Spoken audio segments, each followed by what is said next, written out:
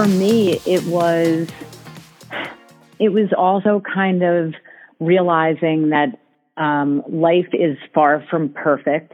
No one has a perfect life, despite the optics that may be presented to the rest of the world. And I don't know if you've ever heard this saying. I think it's so powerful, but I forget where I heard it, but the saying that be careful when you point a finger of blame at someone because 3 are pointing right back at you. And so I kind of took that to heart because, rather than blame my ex-husband for doing this to us or anyone or thing, I kind of just said, let me look at myself and kind of move forward from here in the best way that I can and being the best person I can be, living the best life I can live as a mother, as a friend, in the future relationships. Hi, I'm Pete McCall. Welcome to this episode of the All About Fitness podcast. Meditation, massage, journaling, having lunch with an old friend. These are all examples of something called self-care. One definition of self-care could be called the practice of taking action to preserve and improve one's own health. And think about that, folks. How many times do you get caught up in life? How many times do you get caught up in being busy, running around, doing this, doing that? We have work commitments, we have family commitments, we have all the things that we want to do that sometimes we forget to take care of ourselves. We need to check in with ourselves. When was the last time you scheduled a doctor's appointment? When was the last time you had your teeth cleaned? Those are some examples of that. When was the last time maybe you spoke with a therapist? That can be helpful just to kind of clear your head a little bit, to kind of get going and think about things from a different perspective. How about working with a performance coach or executive coach? These are all examples of self-care. Exercise is one form of self-care, right? Because exercise improves your quality of life. Exercise can improve your health. So exercise is definitely one form of self-care. Now, what happens if you get so caught up in life and you're so busy, you're a working professional, and then one of your closest loved ones dies in a very tragic manner? You could imagine that it's going to send you spiraling out of control. Well, that's exactly what happened with this episode's guest. Dr. Jennifer Ashton is an OBGYN who is a national medical correspondent for ABC News. She experienced a very personal, tough tragedy in her life that led her on a journey. And that journey led to the production of her book called The Self-Care Solution. In The Self-Care Solution, Dr. Ashton works both as a researcher in the subject because after this event that she went through, after this tragedy that she went through, she realized that she needed to recharge her batteries as she needed to take control of her life again. And so she spent a year going through various components of self-care to try to figure out what to do to create balance and bring balance back to her life.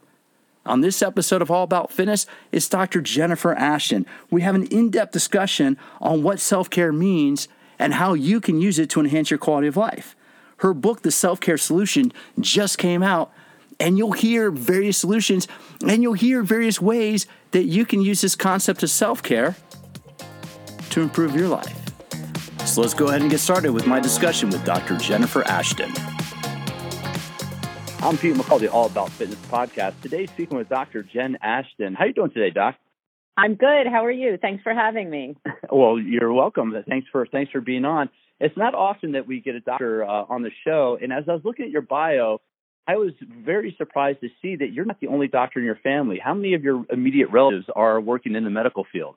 We are, we're kind of a boring group, actually. But I think all told in the family at one point, there are 6 or 7 doctors, and my mom is a retired registered nurse. So there's a lot of us. Well, so what was that pressure like? When I saw that, I was like, oh, my goodness. Does that mean like night people were pouring over Grey's Anatomy? You didn't get a chance to watch regular TV, that you had an anatomy test? What was the – I don't want to think it was pressure. It was probably a positive pressure. I guess so. I think for me, I literally grew up going to visit my parents at the hospital when they were working. And so I would sit at the nurse's station and that was the world that my brother and I were exposed to, no differently than someone whose family is in the restaurant business or, artists or musicians or anything like that. And so for us, that's just kind of all we knew. And I think my parents and my aunts and uncles, they were really inspiring to us. So I think that's why my brother and I decided to become doctors. And, on a social level, I mean, when I say we're boring, of course, like a lot of our conversations did focus around medicine. But in some ways, the grass is always greener, right? Because in some ways, I think we all wished that we had some other professions represented, because now when we meet, chefs or artists or athletes or whatever, we are just like starved to talk to them and learn about their lives. So it's pretty funny. Well, no, it's actually interesting. I just, on that note, my mother I grew up with my mother as a lobbyist in Washington, D.C. And so before I got into fitness, my first foray was into politics. So I can definitely understand going down that family career there. Now, to switch gears here, you recently went through a pretty, I'm sure, what was a very challenging tragedy with the loss of your husband, and that that kind of led you on a journey. Can you talk a little bit about what it was like to deal with the loss of a loved one, and what kind of journey that led you on? Yeah. So in 2017, my husband Rob and I, who had been married for 22 years, we amicably and mutually ended our marriage. And we were, literally we were living across the street from each other. We were communicating every single day. Our children at that time were 17 and 18. And 2 weeks after our divorce was finalized, Rob killed himself.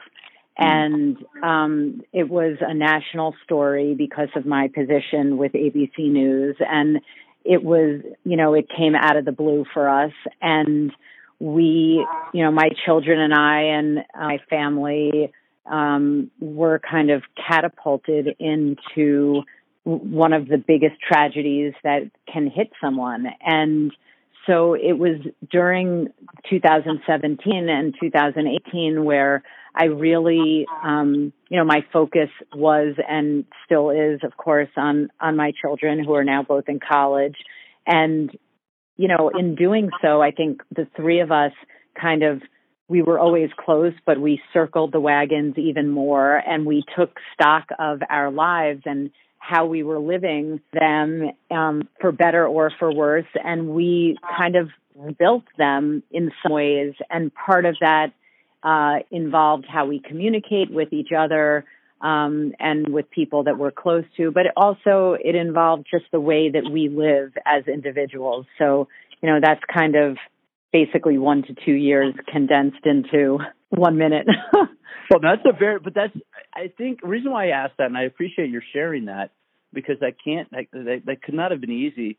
But I think a lot of us at this time in our lives, in our 40s and our 50s, we go through things like this that kind of cause us to reflect. I mean, I went through something very, very similar where I was going through a divorce and my ex lost a parent, and it caused you to sit back and reflect.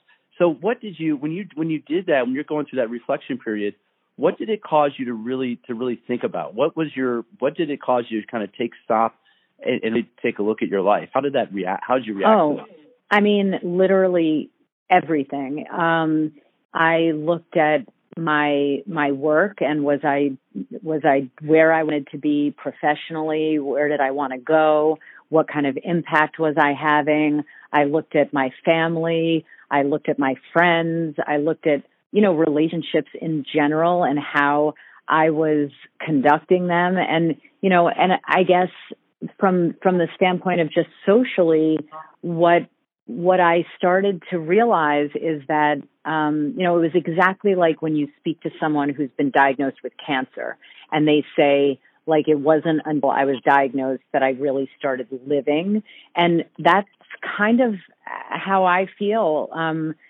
That's very similar to the experience that we had. It was only in dealing with this tragedy that I think myself and my children, who are pretty mature, despite their young ages, really started to look at our lives and say, life is really precious. In the blink of an eye, something could dramatically change. And so you have to make every moment count. And that involves the people in your life, how you are with those people, you do for yourself. And it was really a pivotal time for us. And I think that's such a powerful thing, right? And I think there's a lot of things like that. It could be a loss of a job, could be a loss of a loved one. So when you take that, what was your next step? What did you do to kind of like, okay, you had this sudden change, you had changed your marital status, and all of a sudden you lose somebody, the co-parent of somebody who's been in your life for so many years. So how do you deal with that? What was the process, Jen, for dealing with that sudden change in your life? First I was lucky enough to have a lot of professional therapy and still do. It's not necessarily something every single week that my children and I do, but we realize that will be a part of the rest of our lives. And so we use it not just when we need it or when we're struggling, but even, as a wellness kind of step. So, therapy was a huge part of it. I think living the best life I can live as a mother, as a friend, in the future relationships. And it was, listen, it's not like I've mastered it. I still am learning. I still have good days and bad days like a lot of people have. But I definitely feel like the healing that I've experienced and my children have experienced, as you said, for us, it was about suicide hitting our family, but for someone else, it might be a divorce, it might be an illness, it might be financial. There are a number of things that can really rock someone's world. And I learned a massive amount and still am learning, going through that process. Well, what strikes me, Doc, is that, here you are, you're successful, you are a doctor. When I speak to doctors, I always go to that informal. But you're a doctor, you have this practice, you have everything going on. When this happened, did you realize that even though you're busy and successful, did you realize that you're forgetting to do like little things, like the things that you write about with self-care? Did you realize that it kind of like, because I think we all get away from. The reason why I ask that is I think we all get so caught up in life that we forget about the little things that we should be doing to take care of ourselves. So did this cause you to sit back and reflect and realize that you maybe had a few things missing in life? Yes and no. I think that because I have basically two demanding careers, and if you include being a mother, which of course is a full-time job, 3, I felt like I was doing pretty well on one level of managing kind of myself in terms of my physical fitness. I hadn't spent enough time or as much time focusing on my psychological and psychosocial fitness, if you will, because I was A, too busy, and B, it was difficult to do that. I just kind of preferred to focus on the easier things, which for me were physical, in terms of exercise and nutrition and things like that. But when Rob died, it really kind of leveled our world. So we had to start from scratch, and that involved, really taking stock of everything. And that's kind of where the self-care solution idea was born from. And I want to ask you about that, but 1 second, you just said something I think is very powerful. And I had a guest on recently, Dr. Kelly McGonigal, and we talked about this, but you talk about the social aspect of fitness, the psychosocial aspect of fitness. And can I ask you, what type of exercise do you prefer? When you work out, are you somebody that goes for a run by yourself or works out by yourself, or are you a class person? Most of the time, I'm a class person.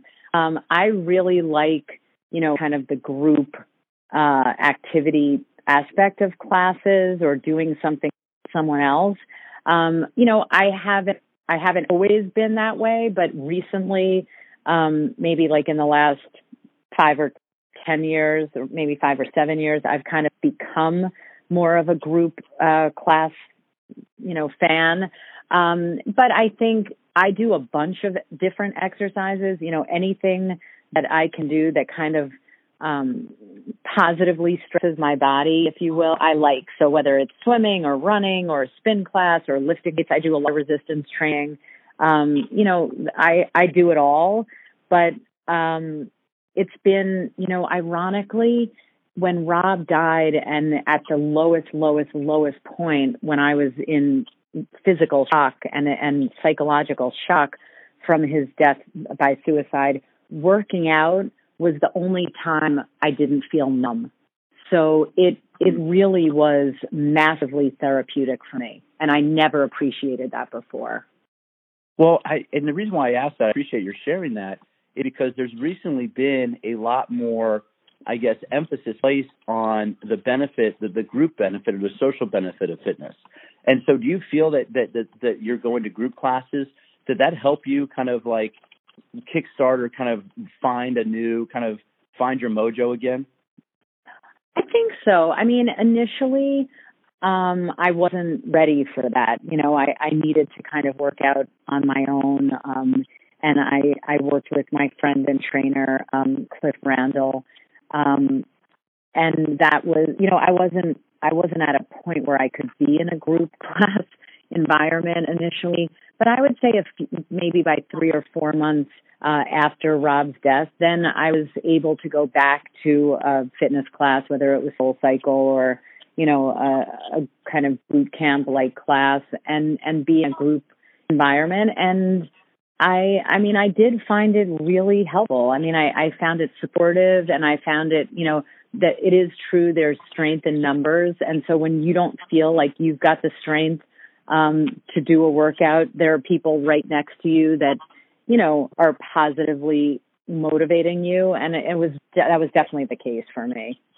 Well, I think that's the power of the group, right? And that the reason why I want to go to have that little thread is because a lot of people, they kind of relate exercise into how we look, right? Into, I'm going to go exercise, I need to lose X pounds, or I need to look a certain way. But I really like the fact that in the last 2 or 3 years, there's been a lot more emphasis on this aspect of this, on the social, on the more the cognitive engagement of that. What role does fitness play overall just in our health and well-being? I mean, as a doctor, you obviously know, how often do you find yourself saying to patients that they should be doing more types of physical activity? Literally every patient I see, but I'll tell you where I've seen kind of an evolution, not just in our culture, but also in my practice and in what I talk about when I'm on national television, on Good Morning America, is that I've started to appreciate now that the benefits of fitness are truly beyond what we look like. It's as much for stress relief and for a kind of positive distraction from the rest of our hectic and chaotic life as it is for our health. And so, I think maybe that some of that comes with age and maturity, and some of that comes with cultural trends and, shifts. But it really is, if you took away all the mirrors in our world or the selfies, it's still so important and so impactful. What we get from fitness is way beyond, whether you have shoulder definition or, ripped biceps. Well, thank you. You could become the spokesperson for the podcast because that's exactly what I mean. So I appreciate, but that's why I want to get people to realize is fitness is having the ability to do what you want to do. It's really, you define what you want to do.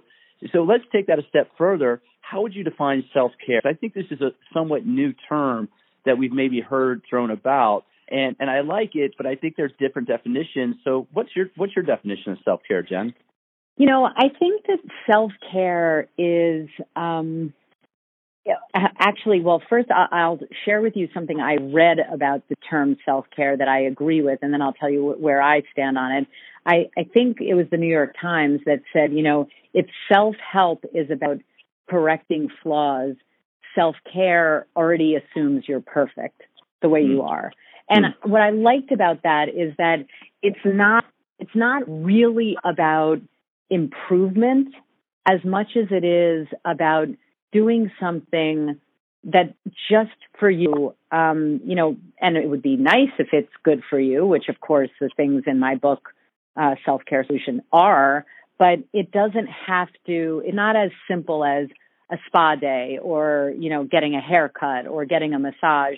Those things are all true and great and examples of self-care, but I think it goes way deeper than that. So to me, it's habits that we can engage in that are cheap, fast, easy, and sustainable that really are for us, will convey some kind of positive benefit for us, even if we are quote unquote perfect to start with, and so it's not about criticizing. It's not about finding weakness. It's about just meeting ourselves where we already are and doing something for ourselves. And that, as you were saying that, kind of what came to mind was, you're right. We have this whole mystique, or we have this whole myth in our society that we need to be perfect. We need to have the perfect things. And as you were saying that, I kind of got this image of self-care of like you're driving in your older car. You might have an old Volvo. You love your old Volvo. You don't want to trade your old Volvo in. Your old Volvo's not perfect, but you need to take care of it. You need to go get the tires changed. You need to get the, have the engine worked on.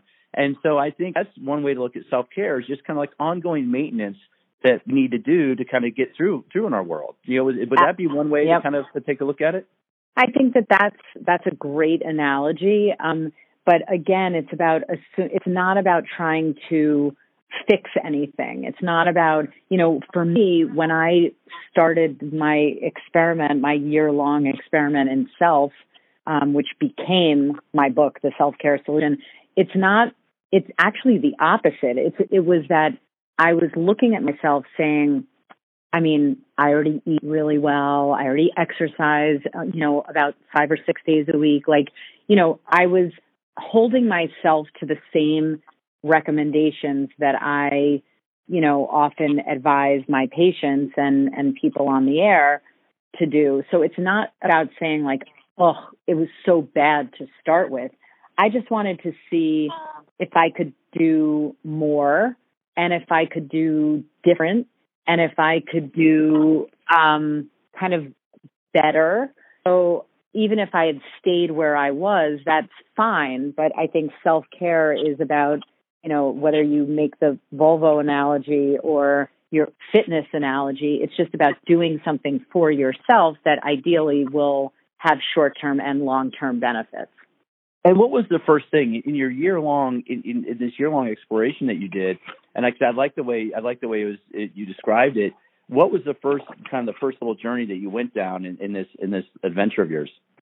Well, it's funny actually, Pete, because the first month that I started the year 2018 with was a dry month, and that came out of the fact every time I saw patients in my office, which is several days a week, I would ask my patients about their alcohol intake, and I would always hear the same answer. Oh, I just drink socially pretty much on weekends. And I would say to myself, oh yeah, same with me. And then I would start to tell my patients, let's talk a little bit more about that, because a serving of alcohol, as it's correlated with various health outcomes or disease outcomes, is defined as 5 ounces of wine is one serving, or 1.5 ounces of hard liquor. And for me, I'm a big Blanco tequila fan. So for me, it's, good really tequila. That's good to Thank hear. you.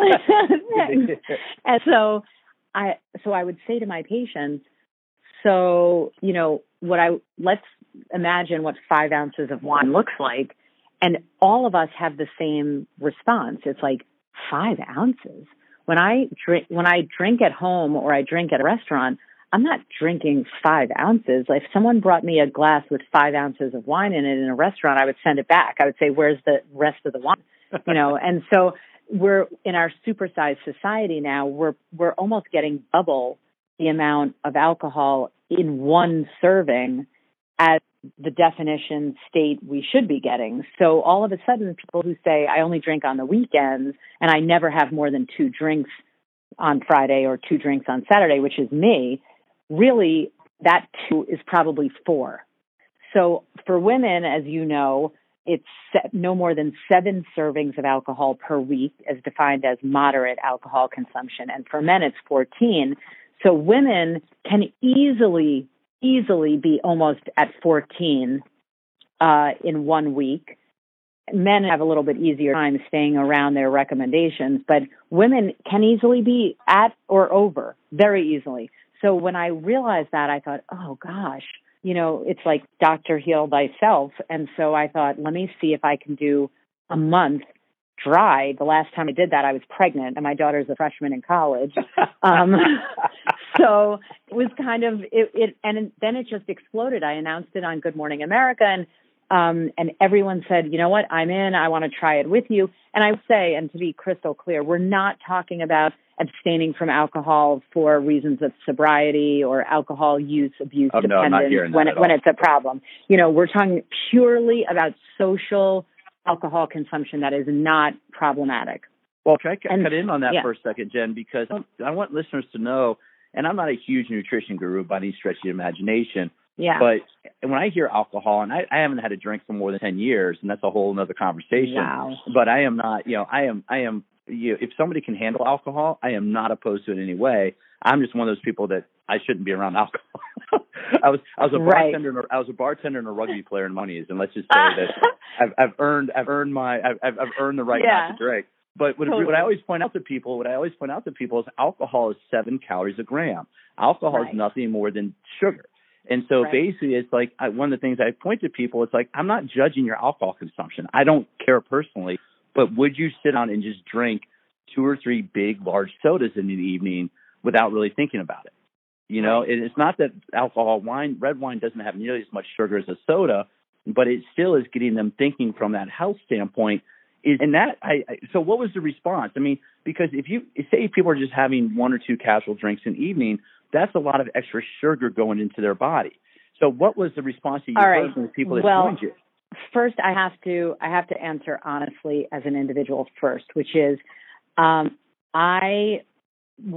funny. You and I have something else in common, which is I was also a bartender when I was in college, and I basically never drank then because I was too vain. Like kind of like you're saying, I was like, listen, I work out way too hard. I don't want the added calories. But then I think, I guess when I hit 40, I think it was really more the social part of it that became really fun for me because I had worked so hard, in medical school and raising my children, and times in my life when I literally couldn't drink. I was too tired or I didn't have time or whatever. And then I hit 40 and I thought, it's really fun to hang out with friends and have 1 or 2 drinks. And for me, I have this motto, which my kids, because they're in college, they can quote this in their sleep. It's to and through. Like I never have more than 2 drinks because I really, really despise feeling bloated or having a headache or feeling ever.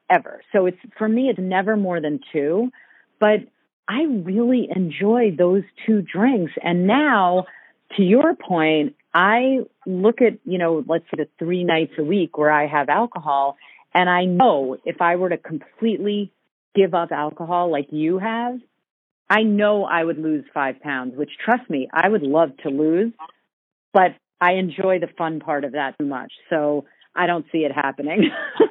And that's the thing, right? If I'm one of those people where if I drink, I don't have an off button. I don't. I sit there and start with 2 and through. That's the rugby in you. And that is. But when you look at it, and people, when you make a small change, because your book is about habits, your book is about doing little things. And I think if people did just a little thing, like maybe not drinking for a month, is just something to be more mindful about their habits. Is that really what you're trying to do? Is just raise the awareness of people's daily habits around their health? Totally. And I'll tell you, not to be a spoiler alert for the book, but what I chronicle in the book for every month's challenge, why I did it, how the month went for me, the science behind those little challenges, and then tips for the reader. And for me, what I came out of my dry month doing, which has been really, really useful for me, and don't laugh, but I mean, everyone can find their own way, but this is the way I've kind of come out of it, is I take my calendar, not the one on my phone, not an electronic version, literally my photo calendar that I make from Shutterfly that I have in my kitchen, and I write down the days of the week that I drink and how many drinks I have, so that I can eyeball the month, and just like it's a bank account or exercise log, and say, okay, this month I went out, 7 times, and on each of those nights I had 2 drinks, or one night I only had 1 drink, and this is what I took in. And it's just the awareness. It's, as you said, that has been really, really helpful and interesting to me. Well, I think it's funny because I want to be perfectly clear. It's no holier than thou reason for not drinking. I just decided to, rather than having my calories, my sugar calories and alcohol, I get them from donuts. Kind of like, but it's almost the same thing, right? It's like, okay, you can have, it's giving, it's not that people can't have dessert or they can't have a treat, but it's being mindful about it. Just like you wouldn't have more than 3 drinks. It's like I wouldn't have a donut every day, but if I'm with my kids on the weekend, or if I'm out to dinner on a special event, I might indulge in a dessert. And that's what I like about how your book is broken down, is because you're not saying change everything. It's just try these little things. For you, what was the hardest month for you? Of all the challenges that you gave yourself, what did you find was the hardest or the most challenging month? You know what? You're not going to believe this, but it was actually the hydration challenge and drinking more water. Yeah, I mean, it seems like that would be so easy, but for me, it's brutal. And, and how many times have you told your patients, or have you been telling people to drink more water? Yeah, exactly. And so I'm just not good at that. And I'm still working on that. I have some tricks. I have some things that I learned that month that helped me, that when I use them, I find it much easier. And I would say I'm definitely better than I was before I did that month's challenge, but I still need to be better. Now, in one other month I want to ask you about before we start wrapping it up, because I think this is really important in the self-care, in the self-care category, and that's the month you had on mindful technology. Mm-hmm. Mm-hmm. How do you, and I know your specialty is OB/GYN, so your focus is on women's health. But as a doctor, have you started to see patients whose lives have been adversely affected by technology? Yeah, and guess what? I think I know. I think in the last week, and I'm saying this publicly for the first time with you, I think I have text thumb. Like really, yeah. And so I have seen my patients and, to some extent my life adversely affected. And I'll tell you something that's both good news and bad news to this point, which is that my children, Alex and Chloe, as I said, who are in college, they are actually more mindful and use technology more responsibly than I do. They oftentimes will tell me that in their social circles now, they put their phone on disturb a lot. They don't put their phones on the table when they're out to eat with their friends. They don't walk around the street looking at their phone or their screen oftentimes like I was doing before that month. So I think at least in that generation, things are starting to this pendulum is starting to swing back a little bit. But, I have one of those phones that tells you how much screen time you do a day. And sometimes it's been horrifying. So I'm really still trying to cut down on that. To some extent, we can if your job involves a lot of screen time, which mine does, but it still needs to be better. Well, no, I think to your point, it's about being mindful about it. And I like the fact that your kids, how good does it feel as a parent when you see your kids doing the right thing? Oh my God. Yeah. But how bad does it feel when they start lecturing you? Well, I wasn't going to ask the second part of that, but totally. But to that point, you see that because I've started noticing that tech does, and you're right. You have mechanical issues, like you can have wrist and thumb issues from doing the texting. You can have neck issues from looking down the screen. But I really think, socially, personally, I'm trying to make 2020 going into a new year. I'm trying to make the coming year for me building community, Mm-hmm. Especially, where I live. And I think it struck me that, it used to be, do you remember 10 years ago that if you're waiting in line at the Starbucks, you might just have an innocuous, well, you're in Manhattan, so Manhattan don't talk to each other. But, right. You go from having that conversation with somebody in line at the Starbucks to now you stand in line and everybody is on their phone. You're taking away the opportunity to be social. And how important, because we started with this, but how important are real life connections to our overall health and well-being? I mean, I think it's everything. And, I think that we've seen, and we're only starting to see the negative impact of that. We're more isolated, that we're more kind of, oblivious to what's going on around us. And that's not good. So, I agree with you. In 2020, it is, for me, it's about focusing on how I can be more present, more focused on everything that I'm doing, not just, the stuff that I quote unquote need to be focused on, like work. I'll always be focused on. But, other things like when you walk around your neighborhood or you walk around your office or your whatever, is your head down or are you looking up at people and who you can see? And so that's my goal as well in the new year. And I think that if more people did that, just to be more mindful, I think it would really change and bring people's stress levels down. For listeners, as we finish here, Jen, what would be your top 2 self-care tips? If I were to start trying to implement 1 or 2 daily habits that you learned through your book and over the course of developing your book, what are 1 or 2 tips that you could give us that maybe we can start being more mindful about our self-care? God, I mean, that's so hard. You're asking the hardest question as the last one because in the book, I mean, the whole year was valuable, obviously, but I would say if I had to pick 2, believe it or not, the ones that for me, I felt had the most impact were stretching. Because I feel like whether or not you're into fitness, whether or not you feel like you're flexible, which I was both, stretching changed my posture. It changed how I felt. It, I believe, changed how I looked. And it was something I completely ignored. And it's so easy to do. So I think stretching is something that most people don't do it. I'm sure you agree from a fitness standpoint. And so it's so easy to do, and everyone, I think, is going to feel better if they stretch. So that's definitely one of them. And the other one, believe it or not, is laughter.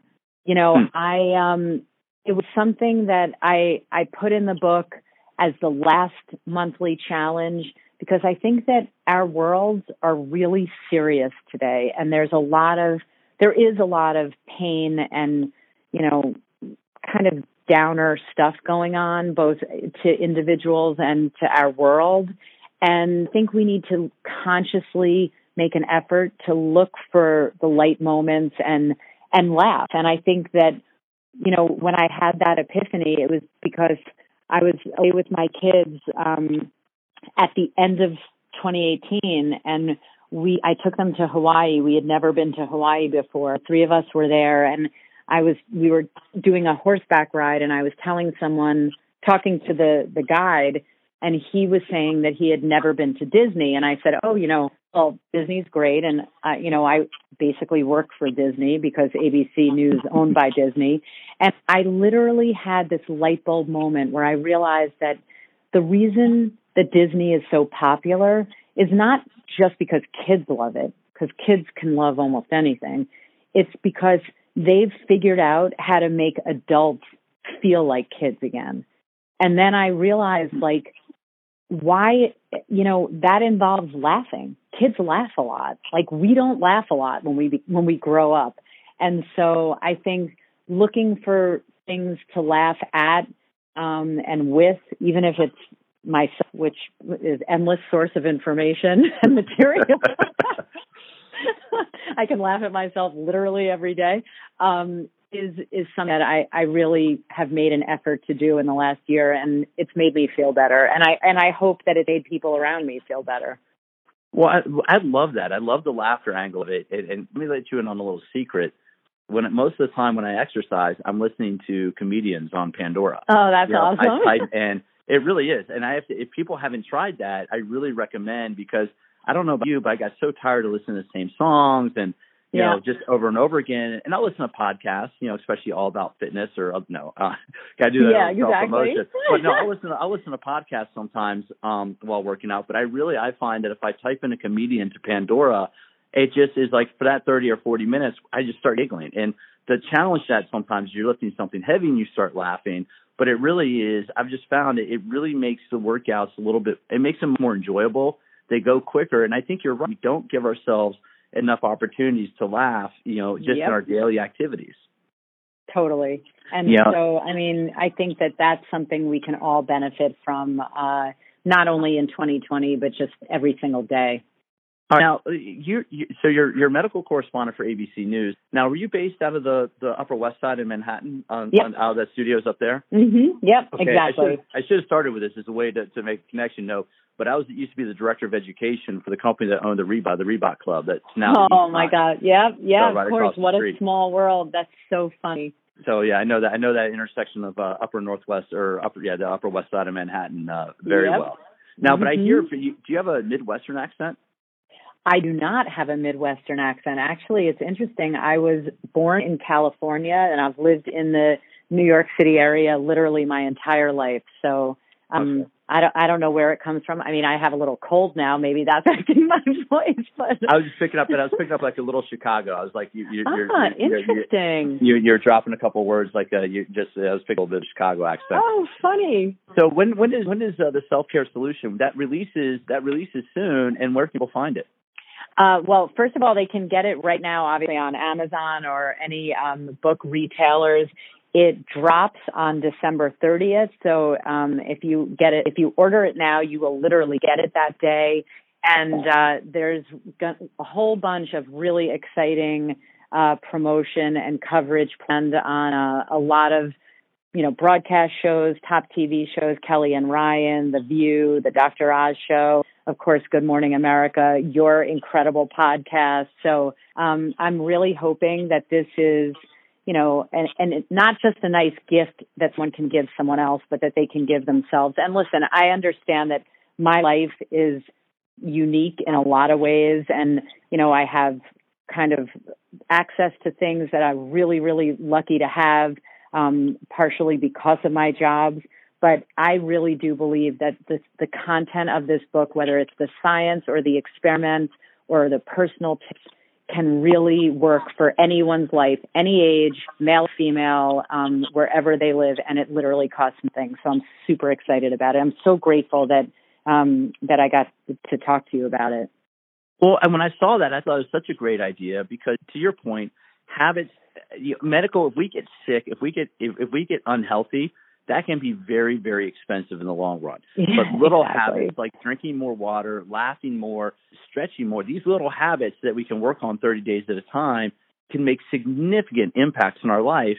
And they don't really cost much, do they? They don't cost a lot, but you're right. If we get sick, that's very expensive. And, I think for me, I wanted to see if I did these things 30 days at a time, 1 month at a time, which of them at the end of the year would become daily habits. And a lot of them did, so even if one of them becomes a habit for you, that's one more positive self-care habit than you had at this time last year. And that is so awesome. Now, kept you on too long. The cold is sneaking up on you. Now, where can people, you obviously are very active on the socials. What are the ways that people can follow you on the social media, and which one are you most active on? Sorry. That's all right. Well, I'll ask again. So I know you're active on social media. Which social media channel are you most active on? Definitely Instagram is my favorite. So that's I'm on that the most. So Instagram, and I'll have a link below that in the show notes, and I also have a link to your book. So Dr. Ashton, I really appreciate your time this morning. I appreciate you sharing your experience with us, and I just love the fact that all you're trying to get people to do is just try to just change little habits in their lives, and those little habits become so powerful in the long run. That's the idea, Pete. And as my voice is like dying here, I hope that you enjoy it, your listeners enjoy it, and maybe we can talk in a year and see how we all did. You know what? I'm gonna hold you to that, and I'll follow up with you in 12 months, and we'll have you back on and see how people did. Thank you. Thank you, Doc. Take care. Have a wonderful day. That was a fun discussion. And I'm going to let you in on a little bit behind the curtains. This was one of the few times where I was reached out by a PR person. Every now and then, not every now and then, every day I get pitches from people for guests for the All About Fitness podcast. Well, before I get into that, real quick, I got to do the plug. If you want to know how to use exercise to enhance your quality of life, if you love the concept of exercise, and yes, Self-Care Solutions is a great book, and you should pick that up. But that exercise is only 1 month out of the 12. My book, Smarter Workouts, The Science of Exercise Made Simple, is all about how you use exercise and how you can design your own exercise programs. Whether you have your own equipment or no equipment at all, you'll learn how to design exercise programs for mobility, metabolic conditioning, and core strength. And I designed the book so you can design workouts for home, you can design workouts in the gym, or if you travel. There's a link down below in the show notes to my publisher, Human Kinetics. And let me just let you know, folks, if you buy from the world's largest bookseller online, the author doesn't really make that much money. So if you are going to buy a copy of Smarter Workouts, please hit that link, and I appreciate that. You'll be helping me out and helping support the podcast. So back to the discussion about PR people. Every day I get emails from public relations people that send me pitches. And I have to tell you, some of these folks, I'm like, I don't know. They're products that maybe that aren't really legitimate, or they're vitamins, or they're some kind of supplements. I get supplement stuff for supplements all the time, and I'm not going to bring any of those guests on because they're not legitimate. But when the person representing, Dr. Ashton reached out to me, I knew immediately that I had to book this interview because this is a very, very important topic. And her experience, what she went through, is a lot of us deal with that. I just went through this past year. I went through a very challenging year, going through, a divorce, and it's not easy. And there are times that you just get mired down and you forget to take care of yourself. And actually, ironically enough, right after this conversation, I had a meeting with my own therapist. And that's something that's been really cool, right? Is that now there's less and less of a stigma of talking about meeting with a therapist. And I can't tell you how critical that's been over the past year of just having somebody else I can go check in with. And one of the things I like about therapists is you dump your stuff on them and you're paying them to keep their mouth shut. So if you're one of those people, I don't need a therapist, it's not going to help me at all. I used to think that way. But I found that working with a therapist, going through what I've been going through, and just 2019 was tough, but you know what? It's behind me now. And a lot of that is because I survived because I took the initiative and took care of myself. And one of the important things was I kept exercising. There's at no time have I ever stopped exercising. And if you think about that, and I'm actually, exercise is very important for mood regulation. Dr. Ashton could tell you that exercise will enhance, neurotransmitters like dopamine and serotonin. Those are our feel-good neurotransmitters. Those are what produce the high. And actually certain types of exercise, higher intensity exercise, will produce some internal cannabinoids, some of the same psychoactive components that you find in cannabis.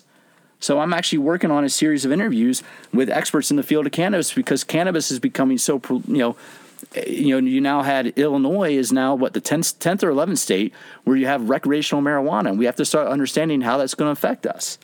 So getting back to self-care, hopefully this gave you some insight. Hopefully this gave you a few ideas about what you can do to take a few steps to enhance your quality of life. Yes, exercise is important. Yes, nutrition is important. But I like that idea of laughter. What about laughter? And I mean that. I got so tired of all my playlists that I listen to various comedians on Pandora and Apple Music when I'm working out now Tom Segura, Bert Kreischer, Joe Rogan, Patton Oswalt, Kyle Kinane. Those are all, man, I love those comedians. The only problem with that, as you heard me say, is if you start laughing when you're lifting something heavy, dangerous things could happen. But I have to tell you, man, and even driving around sometimes, instead of listening to music or news, I'll listen to comedy podcasts or podcasts by comedians. My favorite right now is Two Bears, One Cave with Bert Kreischer and Tom Segura. And yeah, they're kind of knuckleheads, but man, I can't tell you how hard I laugh. So find your favorite form of self-care. Pick up Dr. Ashton's book, pick up my book. Hey, don't pick them up. Go figure out your own form of self-care, because the most important thing is that you take care of you. You're the only person that's going to do that. And if you don't take care of you, you can't be any good to anybody else in your life, your family, your workers, your coworkers. So sometimes, you know what? It seems a little selfish, but it's selfish in a good way, because self-care means that you are taking care of yourself, and sometimes you're putting your needs first. Now, I did that too much, but that's how I got to where I am now, and I'm learning how to sometimes put others in front of me. That's my form of self-care. So with that, I'm going to share with you, I don't talk about, one of the things I'm not a huge fan of fitness goals or anything like that, but my goal for 2020, my form of self-care, is I'm working on creating more community. I'm working on enhancing my friends. I'm working on enhancing my real-life social networks for 2020. So as you're listening to this, if you're still listening to this, I want you to think about, what self-care solution are you going to try to practice in 2020? If you want to put that on a tweet or an Instagram post, please hashtag All About Fitness Podcast. I've created that hashtag on Instagram. I'm trying to create more community. If you're looking for different exercise ideas, I now have a YouTube channel. You go to All About Fitness Podcast on YouTube. I'm just getting it started. If you want more ideas, I'm really starting to put more content up on my blog, PeteMcCallFitness.com. Because another one of my goals for 2020 is I want to make this podcast my full-time business. I want this to be my full-time job. So as I've been working the last couple of years, I've been trying to save money, and I'm really trying to be able to put some time and effort and resources into the podcast this coming year. So I'm looking forward to this. This was a phenomenal interview with Dr. Ashton. I really hope it gives you some good ideas for what you can do and different ways you can enhance your quality of life. And as always, if you want ideas, follow me on Instagram, Pete at PeteMcCall_fitness. That's Pete. I'm sorry. I started giving you two ways. My Instagram is PeteMcCall_fitness. My Instagram is PeteMcCall_fitness. My email is Pete at PeteMcCallFitness. That's Pete at PeteMcCallFitness. So let's connect. Let's touch base. I shared my goal with you. You share your goals with me. And let's start building a community, taking care of each other in 2020. So with that, as always, thanks for stopping by. And I look forward to having you join me for future episodes of All About Fitness.